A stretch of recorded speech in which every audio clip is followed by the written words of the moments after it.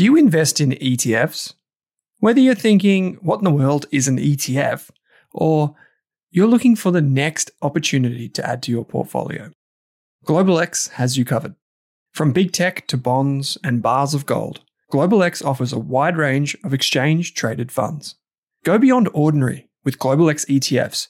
Visit globalxetfs.com.au. That's globalxetfs.com.au. Are you thinking about starting your wealth-creating journey, but not sure where to put your hard-earned dollars? InvestSmart can help. InvestSmart offers a free quiz that makes it easy to find the right InvestSmart ETF portfolio to help you reach your goals. Just visit investsmart.com.au and hit Get Started. Answer a few simple questions about your goals and how much you want to invest, and you'll get a tailored statement of advice with a portfolio recommendation. You can visit investsmart.com.au for a no-obligations free statement of advice. This ad is brought to you by InvestSmart Advice, AFSL 334107. This Australian Investors Podcast episode is brought to you by The Intelligent Investor, Australia's premier investment research membership service. You can get a free trial for 15 days, no credit card details required. To access the insights of some of Australia's best analysts, use the coupon code RASK and secure your Intelligent Investor membership today. We're proud to have The Intelligent Investor as an ongoing supporter of the Australian Investors Podcast. As a result, RASK does not earn a volume-based fee. Simply head to intelligentinvestor.com.au or use the link in your podcast player to access your free trial. This episode of the Australian Investors Podcast is also proudly supported by Selfwealth, Australia's leading independent broker. Over 120,000 investors trust Selfwealth with over $9 billion in equities. With Selfwealth, you can trade ASX, US, and Hong Kong listed shares for a flat fee. On a $10,000 investment with CommSec, you'd pay $29.95 in fees. Yet with Selfwealth, it's just $9.50. The thing I like about Selfwealth is the full access to fundamental company data and how easy it is to trade US, Hong Kong, and Aussie shares in one place. You can see your Apple shares and ACDC ETF right beside each other. To join Selfwealth now, use the link in your podcast player or head to selfwealth.com.au and use the coupon code RASK during sign-up. Hey there, here's a quick note. This podcast contains general financial advice only. That means it's not specific to you, your needs, goals, or objectives, so don't act on the information until you've spoken with your financial advisor. You'll find our full disclosure, disclaimer, and link to our financial services guide in the show notes. Drew Meredith, welcome back to the Australian Investors Podcast. Thanks again. It's always a bit of fun. This is the fifth and final episode of our Passive Income mini-series where we are answering questions. We've got a heap of questions sent in via email. And they're on all different types of things, but I've tried to bucket them into ETF-specific stuff. We've got all fund-specific stuff, dividends, tax deductions, super funds, insurance bonds, portfolio construction is by far the biggest, probably the most interesting part of it as well, because we're talking about how you actually find funds and put them together. So we'll try and be quick. We'll try and get through these questions. There's about 10 or so in around about 30 to 45 minutes. And if you are new to this series and you want to go back and listen to it, you can access all of the recordings on the Rask Media website. You'll see the Passive Income series sitting right there. There are 5 episodes in total if you want to go back and learn more about how we've got to this point. Drew, people can also find you by going to wattlepartners.com.au. Yeah. And from there, there's a contact form as well, right? Yeah, definitely. Or just email me directly. I get a lot of emails. Happy to answer. All right, mate. So we're going to get into our questions. The first one is more of a niche question, and it's about the BetaShares YMAX fund or ETF. People confuse it for an ETF, but it's actually a managed fund that's like listed. Yep. And actually, before I get to that, just remember that any of the questions that we do answer in this episode are strictly general financial information only. We have anonymized them and we've changed some of the questions around a bit.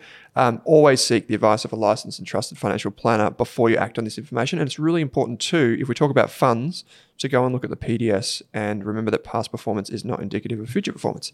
Now that we've got that fund stuff out of the way, mate, the question is, would be interested in your thoughts on the BetaShares fund YMAX. As a way of generating income, how would it fit in a portfolio?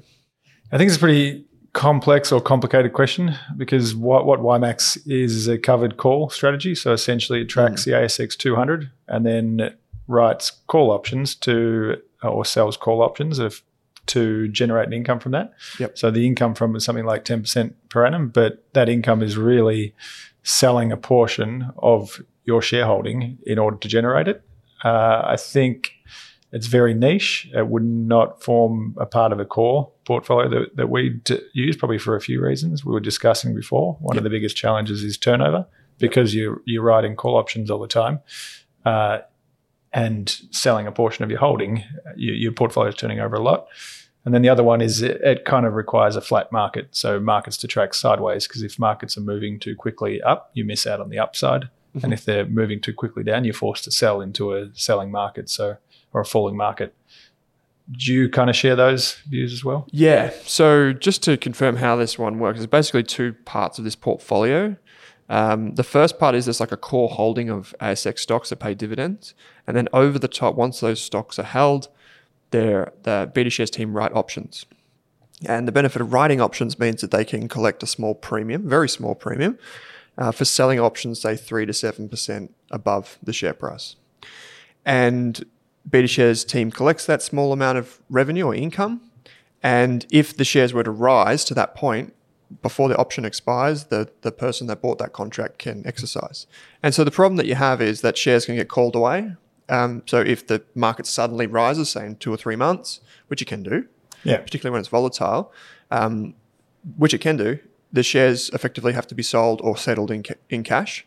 And what that does is it does create turnover. I couldn't find a turnover figure for it because I don't know if they want to post that, but it'd be difficult to calculate too, probably. Yeah. So the end result is that I agree with you. Like, this should be really like a tactical part of a portfolio, if at all. Yeah. We've talked about VHY before, which is the Vanguard high yield shares. I would opt for that. Yeah, over this one. So if you think the market's going to be flat for 3 months and you're happy to take equity risk, you might put it in for a short period of time. Yeah. And if you're wondering why the share price keeps falling, it's because most of the return comes back as income. So that's basically why. That's a good question. Okay, the second question is, thanks for your recent podcast on passive income. I'm looking forward to the episodes to come. I'm in my mid-50s and have recently begun to invest in some index funds. The question goes on to say, how do you find ETFs that are growing capital and have a high income rather than yield? So I think the question is more around, how do you find ETFs or funds that don't just, not distorted by capital return, but also just will continue to pay a reasonable amount of income? I mean, it's the ultimate question, and probably a question that isn't asked enough. That, generally we look at what was yielding the most last year and go and buy that because it looks the most attractive. And, probably commodities are an example of that at the moment. They've had an incredible year. Their dividends are increasing. But I think it's probably what all retirees should be looking to do, or what most people are looking for, passive income, which is companies that are continually paying out more money every year. They call it, I think, dividend aristocrats overseas, like 10 or 15 years of increasing dividends. And I think we've found a group that's probably pretty widely known, which is Martin Currie. Yep. They've essentially run the entire strategy is based on I think it was something like a consistent dividend for life, or an income for life. So it forgets about historical dividend yields and actually looks for companies that are growing dividends every year. And I think a big part of it is just that if you focus solely on what the historical dividend yield is, look for the biggest ones, well, generally they're paying out more in income than they are reinvesting in themselves. So it's about balancing that capital growth and business and earnings growth and paying out dividends on the other side.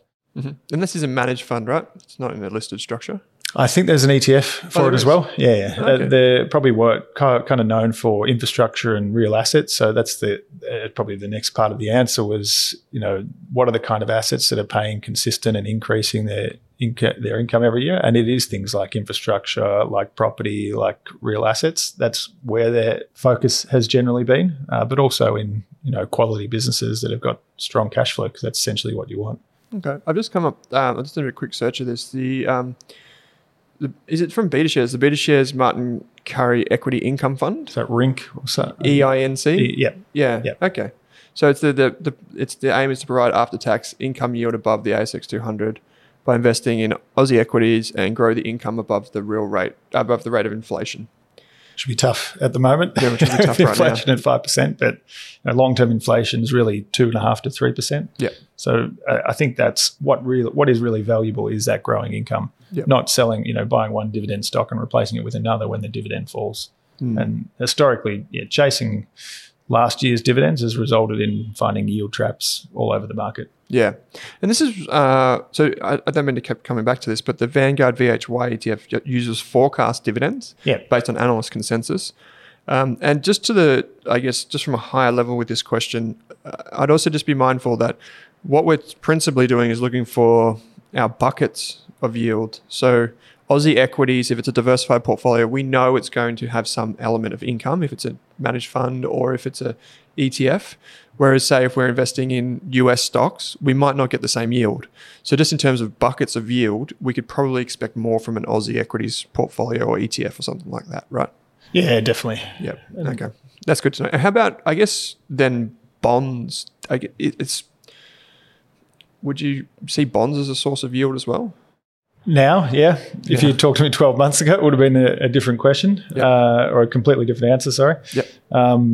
So the benefit, so everyone's seeing interest rates increasing as a negative. I've got a mortgage as well, so I hate seeing higher repayments. But the flip side is that, the Australian government bond has gone from about 0.8% yield to 4%. So the lowest risk investment you can buy is now yielding 4%. In the US, about 3.5%. So it does make bonds more investable. And then things like hybrids, essentially every other fixed income investment is priced off that bond yield. So hybrids pay a percentage above the bank bill swap rate. That's now somewhere between 4 and 5% from memory. So all these other asset classes now become investable again after being pretty much, for some people, untouchable. If you're getting 0.5% in a term deposit, why would you lock up your money for 12 months? Yeah, okay. So there's some other questions here that have followed suit. The one is it better to have an all-in-one ETF, say like the Vanguard Diversified High Growth ETF, for balance, or an Aussie ETF due to the benefit of franking credits to maximize income?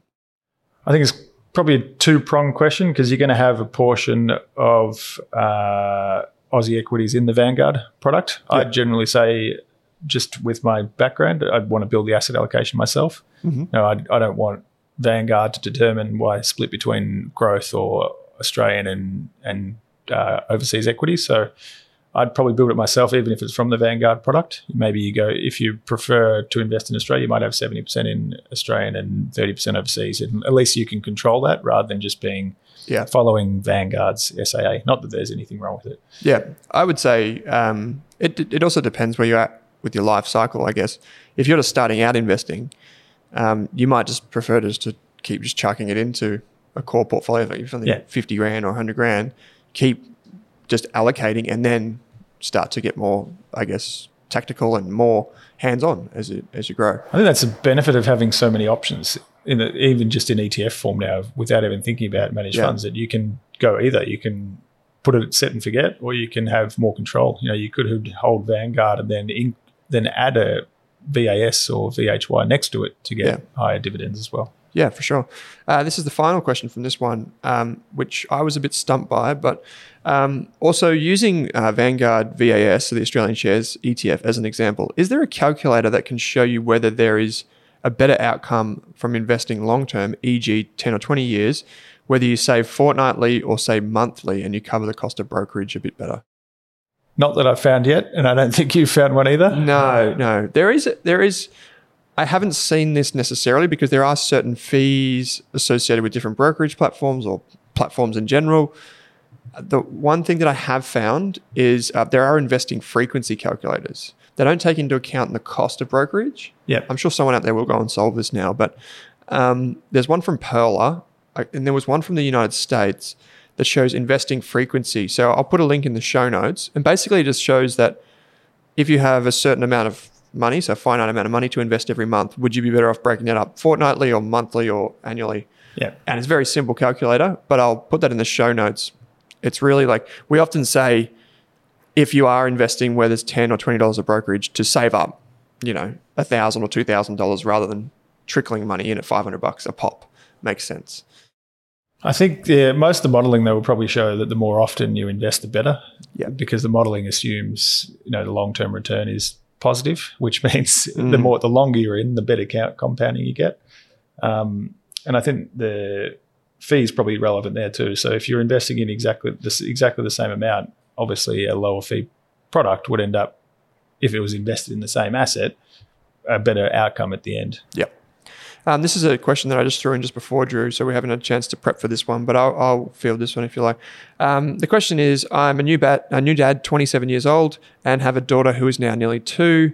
They got some money gifted to them when their daughter was born, and they just bought straight into the NDQ ETF, which is the NASDAQ 100 ETF through Pocket, which is CommSec Pocket, it's like micro investing.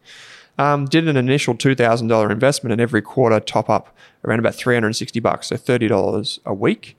That's currently down 10%. So everything we do is long-term and 20, 30-year decision. But I find splitting the funds between Aussie, global, emerging market, and bond ETFs just complicates the process. So I guess the question is, if I'm investing $30 a week, what's the best way to invest for them? And I think we can't tell you exactly what to do, but just from a high level, I think this relates to the question that we just spoke about, that investing regularly kind of works. CommSec Pocket, by the way, is one of those micro investing platforms where you can invest small amounts of money. Yeah. And if this money is truly in 20 to 30 year time horizon, I think we've spoken about this type of thing before.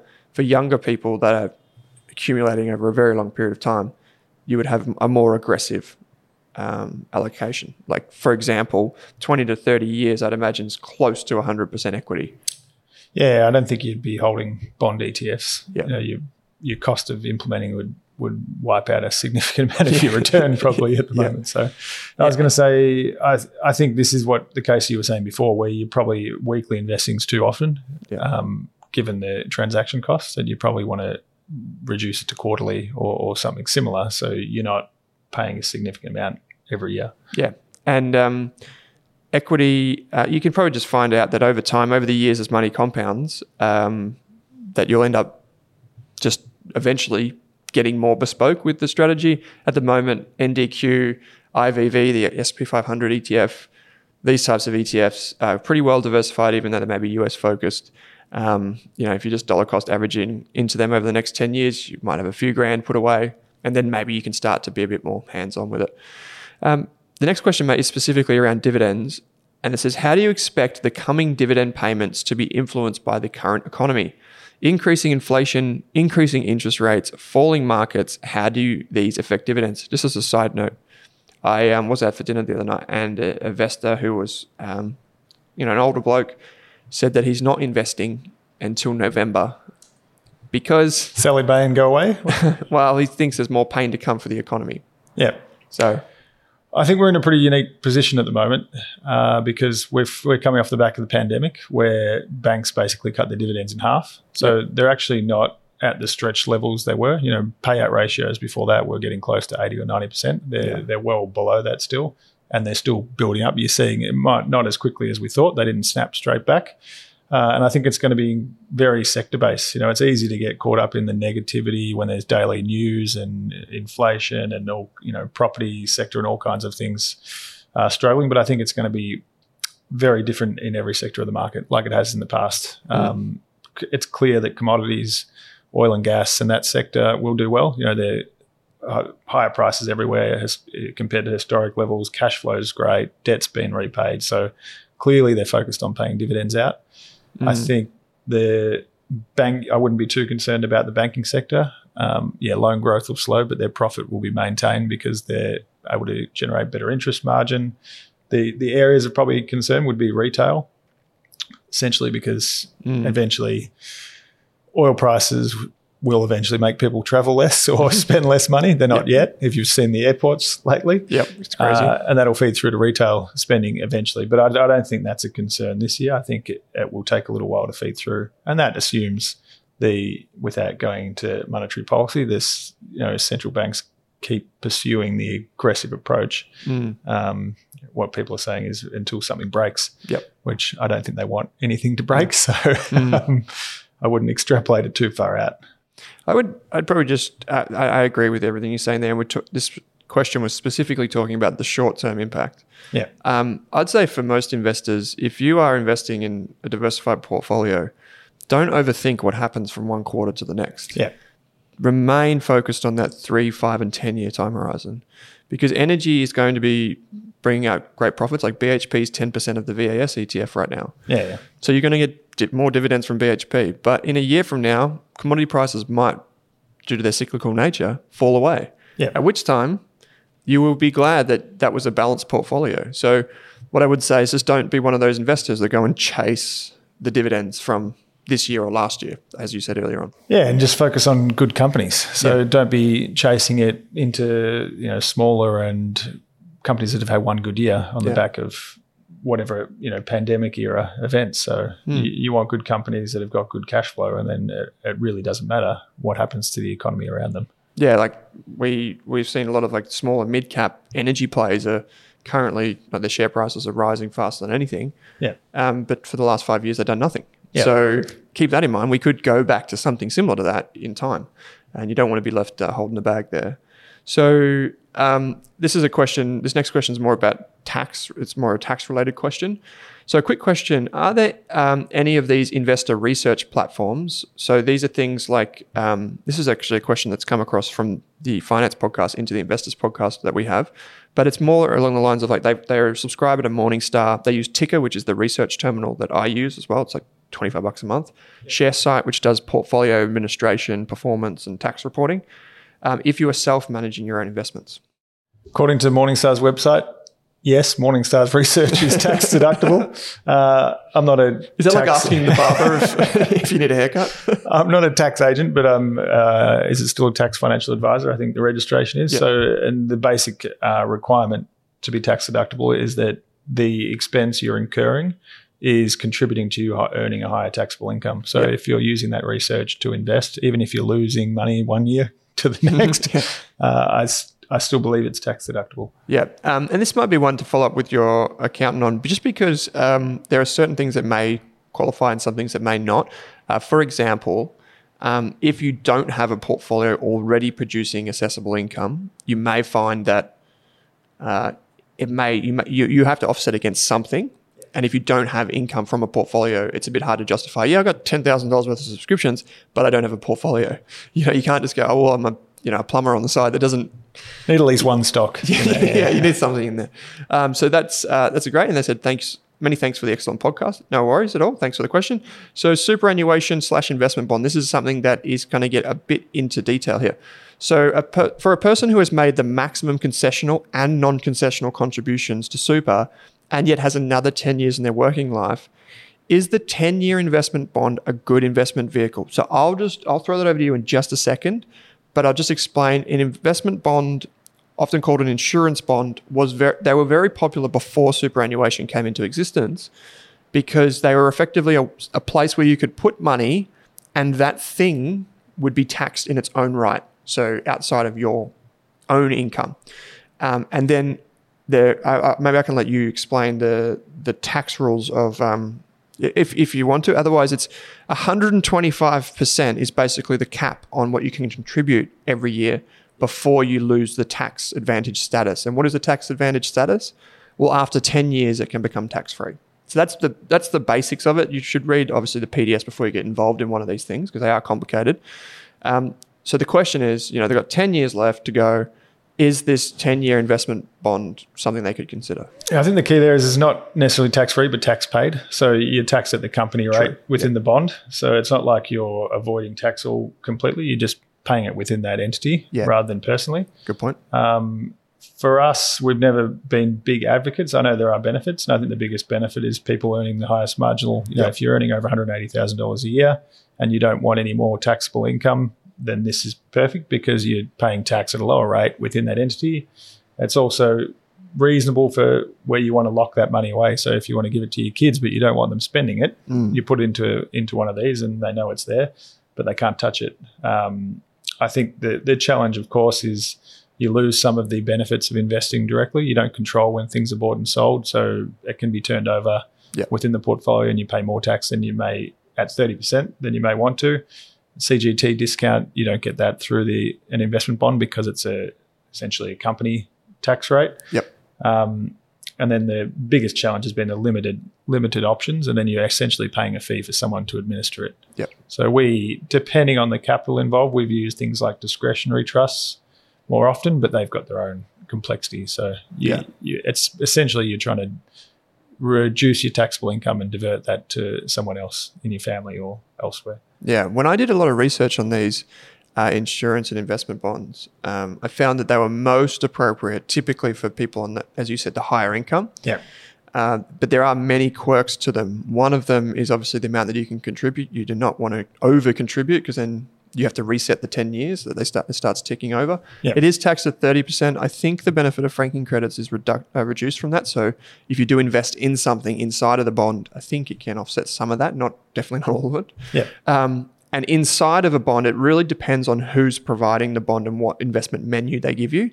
So say if it's like Australian Unity, and there are many others, but I know Australian Unity is a popular one amongst most people. Like Australian Unity will give you an investment menu. It might be managed funds or whatever, and you still pay fees to Australian Unity and to whoever does the investing as well. Yeah. So it's not as straightforward as it's 30% tax, versus my tax rate. So yeah, I imagine discretionary trusts are a lot more common.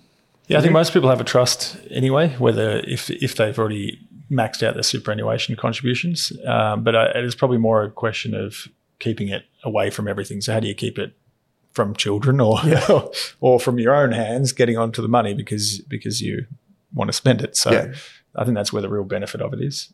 Sometimes with these bonds, they do encourage good savings habits, and they can provide for transition of, you can speak to a tax lawyer about this.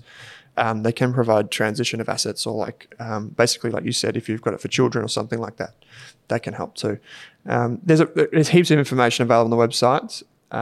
It seems like this person, is quite well to do in terms of they've already maxed out their contributions to super and realised that. So worthwhile considering their bonds. Portfolio construction. So this is the kind of the meat in this Q&A session here, mate. So this first question goes, "Hi, Owen and Drew, love your shows. The two of you are on the same wavelength." There you go, mate. Okay, so question number one is, how do you build a portfolio that could provide $2,000 before tax as an income for retirement? I don't know if that's $2,000 each week. I couldn't work it out either. I'd say it's like 100 grand, but that's, and then they've said, just pretend this for a second. So the second part of this, pretend I'm a new client, mid-40s, walks in and say, I have $500,000 on the ASX spread amongst 30 holdings purchased over the past 3 years. That's being a mix of index funds, ETFs, and company shares. And they say, it's too much stress and I want to simplify things, yet get some good growth and income in future years. However, with the current share prices, to sell out now would mean I'm crystallizing losses on nearly all of my holdings, end quote. How does a client like that go from got 30 holdings, bit worried, midlife, decent amount of money, turn that into income? There's probably a few layers of this one, and it's probably it's how a lot of clients walk in. Yep. I imagine most of them would walk in like this. Yeah, an unplanned portfolio. They usually only take action when they've underperformed or they've lost money and they want to change things up.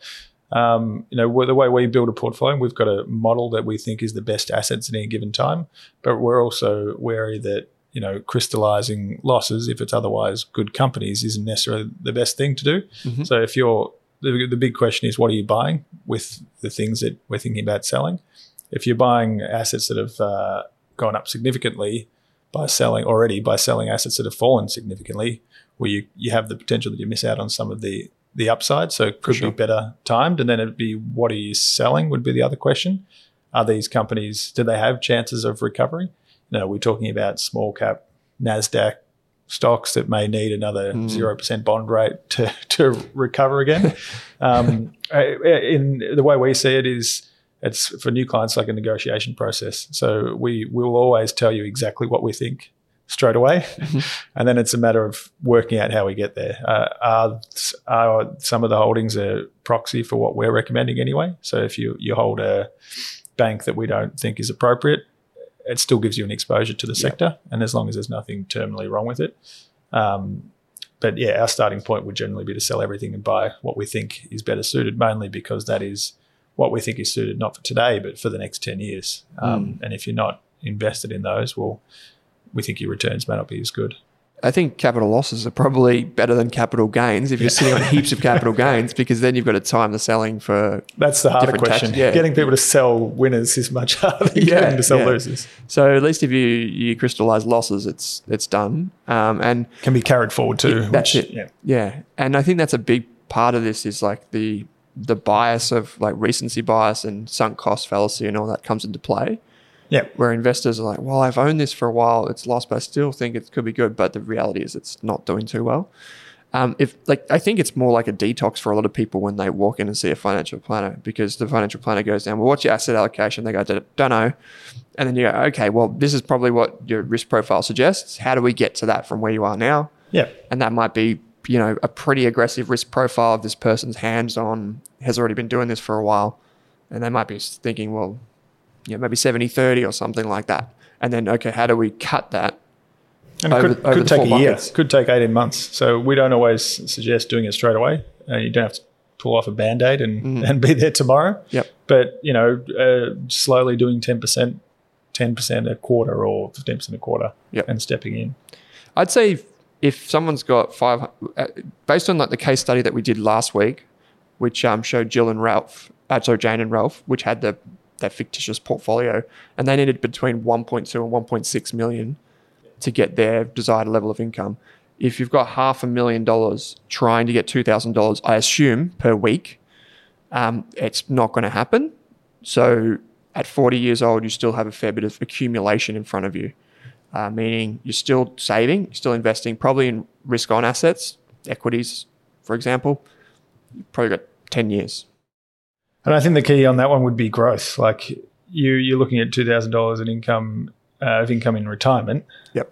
But you don't need income now. So you need to be trying to balance growth, growing the capital, reinvesting into the companies that you own, as well as generating a small amount of income now. If you want to balance those probably more towards growth.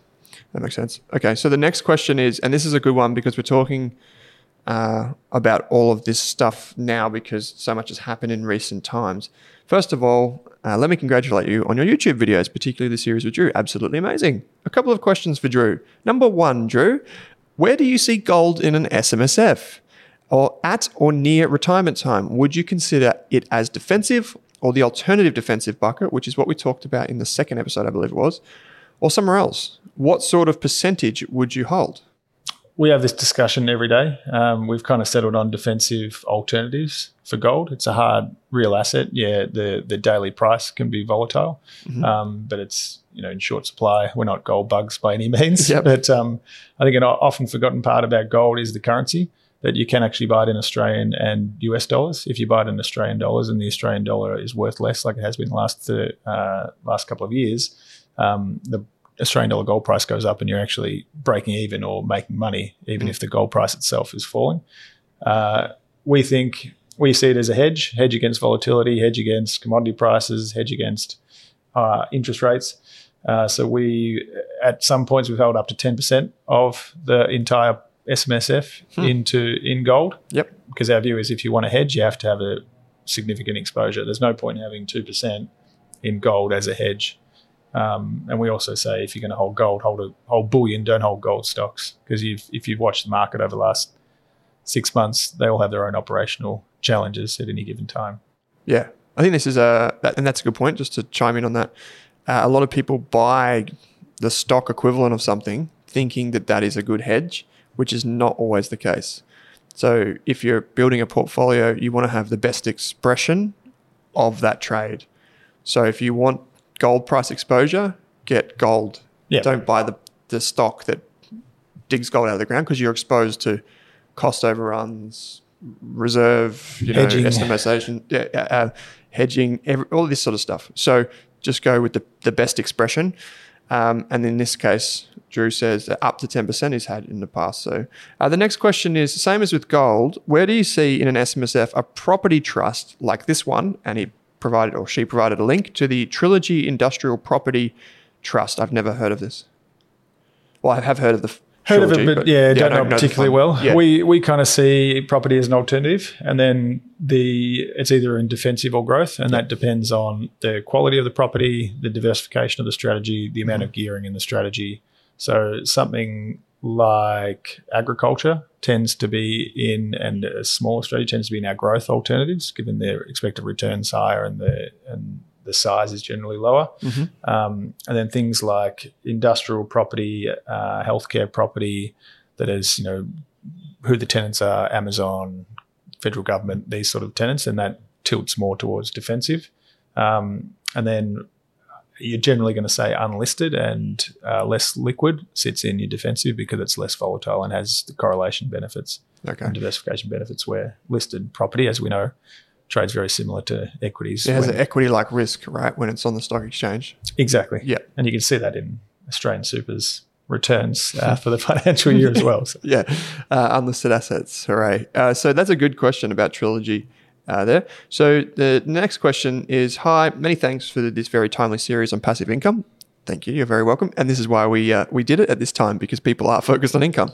So I am looking to invest $600,000 for about 5% or 30% per annum, $30,000 per annum income for my 87-year-old mother, and would love to know the types of investments you would focus on in this scenario and rough allocations for each. The question, the context of this question is that there was an elderly couple that they had a RAD, the refundable accommodation deposit. Father passed away. Now the grandmother has to basically provide her own income, because they can't get the pension, to replace that income in some way. So if you've got $600,000, they're looking at about 5% per year, which is $30,000. How would you do that? I've been looking into investing in bonds, dividend income funds, property REITs, or unlisted funds. I feel like you would have a somewhat simple answer for this question, taking it back to basics. I'll try to be simple. Yeah, I think essentially what you want is a portfolio that can deliver that income regardless of the environment. If equity markets are falling, you can get income from somewhere else. So we generally say you want a diverse range of asset classes. I think a 5% income, as we said, is a balanced growth in terms of the amount of risk you need to take. And what we tend to focus on more with clients that are relying on their capital for an income is cash flow. So don't be focused solely on the dividend and the dollars of income coming out of the investments, but focus on firstly making sure there's always enough cash in your bank account, and then have some structure around how you're managing that. If your equities do well, or you sell some equities and put it back into cash. If your bonds do well, you sell some bonds and put it back into cash. So it means you've always got enough money to meet your expenses, but your capital's still at work at the same time. So this person, the mother, is 87. Yeah. Would that be, would you say you want a year of living expenses covered? 2 years? Like, how can I think about that? You'd probably say at least 6 months of expenses in real hard cash. Yep. And depends on the comfort of the person. You could go, for a lot of people, it's a full year, and that just sits in cash. For some people, that burns a hole in their pocket. So it is very personal. Yep. But I think one of the problems that a lot of clients we talk with have is that they get too focused on the dollar income coming out of the portfolio and comparing that to what they're drawing. And, if with superannuation or most things, you have to draw more every year as you get older, and you simply can't. If you just chase the income that keeps up with that, you're just tilting your portfolio to assets that often no growth on the other side. So I think, you could easily get a diverse range without taking a whole amount of risk. I had things like corporate bonds and hybrids that we talked about before. You can get 4% yield from them, and you can essentially top that up by diversifying and having some Australian equities or other investments, and across the board have a less volatile but portfolio averaging 5%. Just looked on the Macquarie website while you were answering that. 3.2? Yeah, 3.2 TD. Yeah. Yeah. There's been an asterisk next to it, so keep that in mind. Read that asterisk. But my point was going to be, you mentioned in the prior podcast that you want to get the return with the least amount of risk. Yeah. And so you could probably build it from there up, right? If you know that you've got 3% from a TD, it's not that far to go to get to 5% if you need some risk on. Exactly. I mean, our starting point would be if you could get 5% for every client, if you get 5%, or if you can get the amount of income you need from putting all your money in a term deposit, which has been impossible for the last 10 years, then you do it. We recommended 7% term deposits back in 2007, but the equity market was doing 20% per annum, and not many people were comfortable locking away 5-year capital for 7%. And in hindsight, that would have been the best return you could get. Great idea. So it should be a starting point. Yep. It should be zero risk, guaranteed return. Mm-hmm. But most of the time, you can't quite get the 5 or 6 with that unless you have a significant amount of capital. Yep. I think just to recap this, you got 600 grand for an 87-year-old. I think you can, I think that's a pretty good effort. Like I think a lot of people at 87 that are trying to self-fund with 600 grand, that's a pretty good position to be in. Yeah, I think you're going to be leaving capital to your children as well. Yeah. So that's kind of why you can keep some growth in there, but because it's generational. Yep. Okay, so the next question is, I have a question for the passive income series. My partner and I are both 26 and with very secure employment income. We currently only invested in Aussie shares and are saving cash to purchase our first investment property in the next 2 to 3 years. What would you suggest we do now to be able to have a diverse portfolio and a reliable passive income in the next 20 to 30 years? Hell of a question. I said the ultimate question, I think. Yeah. The first thing I say is if you're saving for an investment property, I'd just be saving for it, not putting it into equities at the moment because you're going to be leveraging to have exposure to the market anyway. So I'd be focused completely on saving because the risk is what's happened at the moment is your savings fall 15% and you're forced to sell your equities at a time to buy the property that you want to. And it sounds like your priority is investment property, not growth through equity markets. Can I ask you a question? If you were 26 years old and you had really secure full-time employment income, would you consider an investment property over other asset classes? In hindsight, yeah, I think if you're 26, it's the best way to get leverage and the cheapest way. You can leverage your money 5 times.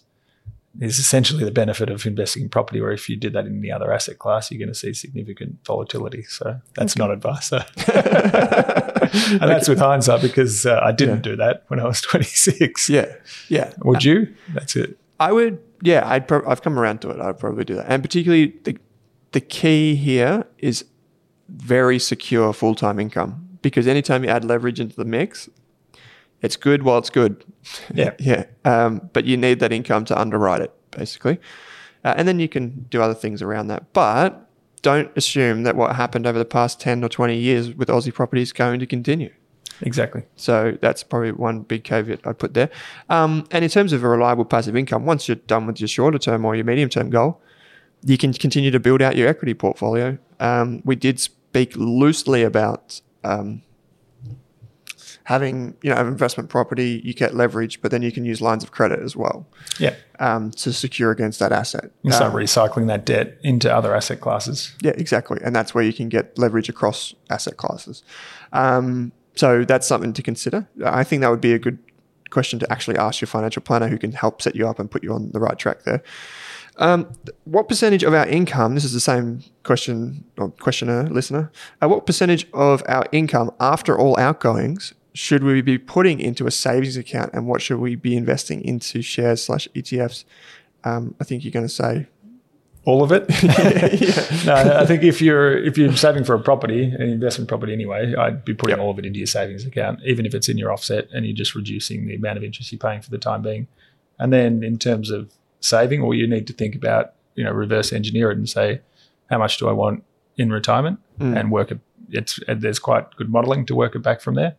But yeah, I'd always wary of mixing priorities. Know what it's easy for me to say it, but what's your top priority? Yeah. And then just focus on that for the time being. Yeah. Offset account's a good one, because you don't pay tax on saved interest. Yeah. So with interest rates going up on mortgages, you're actually getting a better deal in your offset account.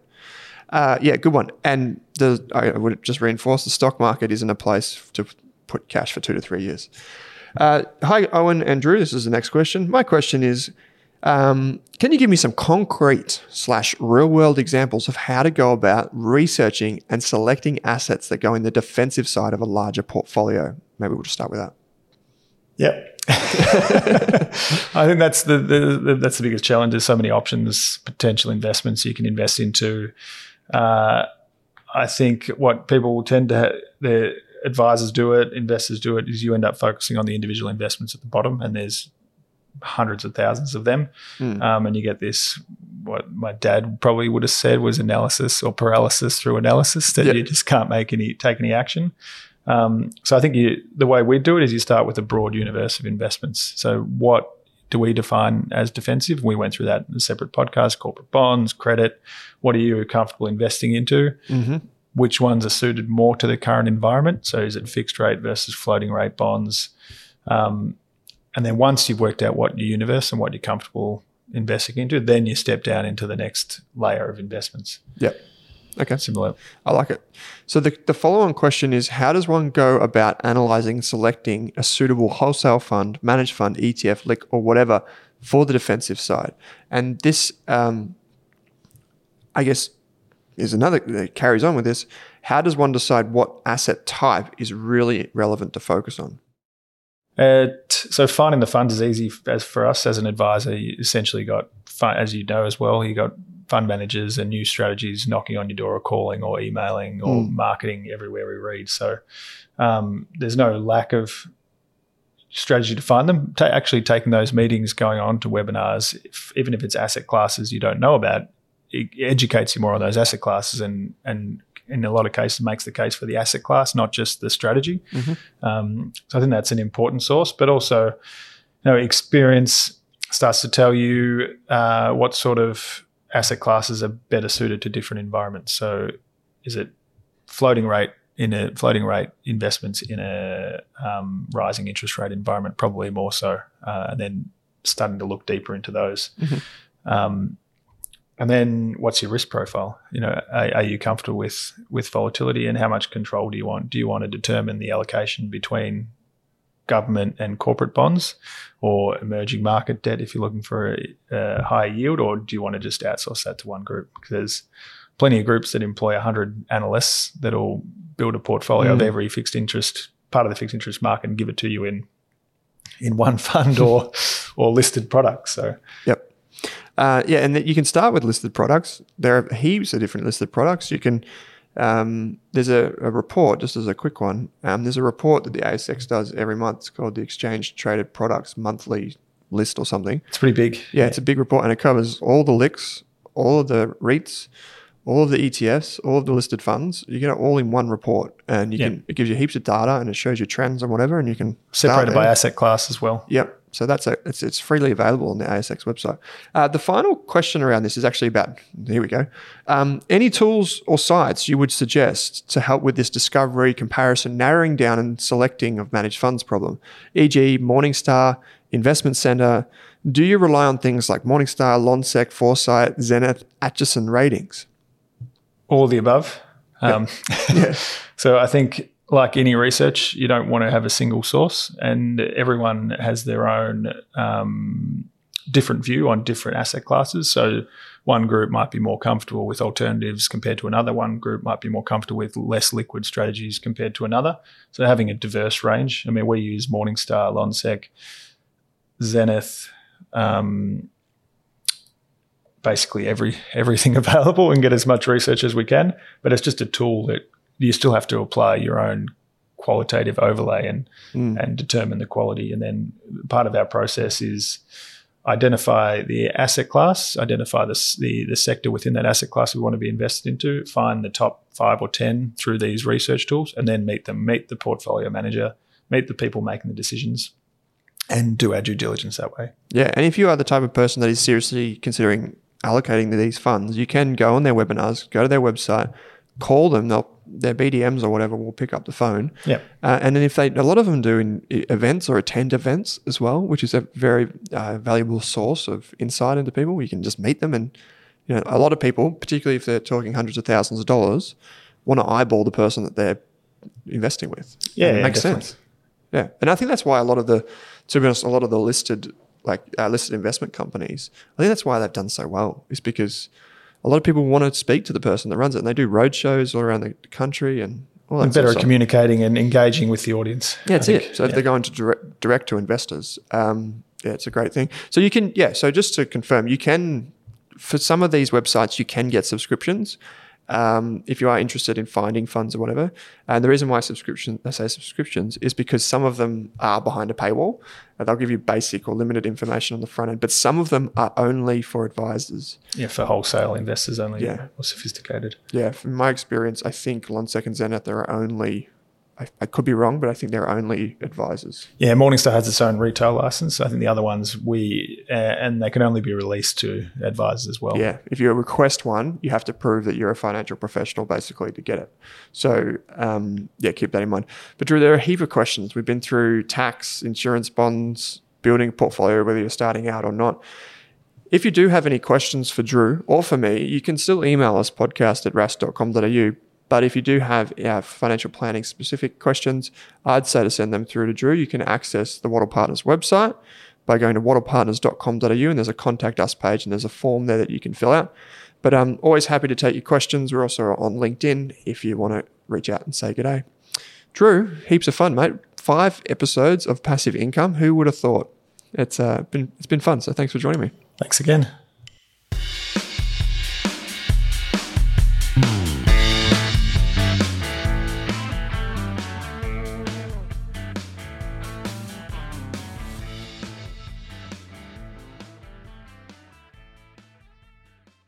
For more than a decade, I've been hunting for the best investors and their methods, strategies, and tools for investing.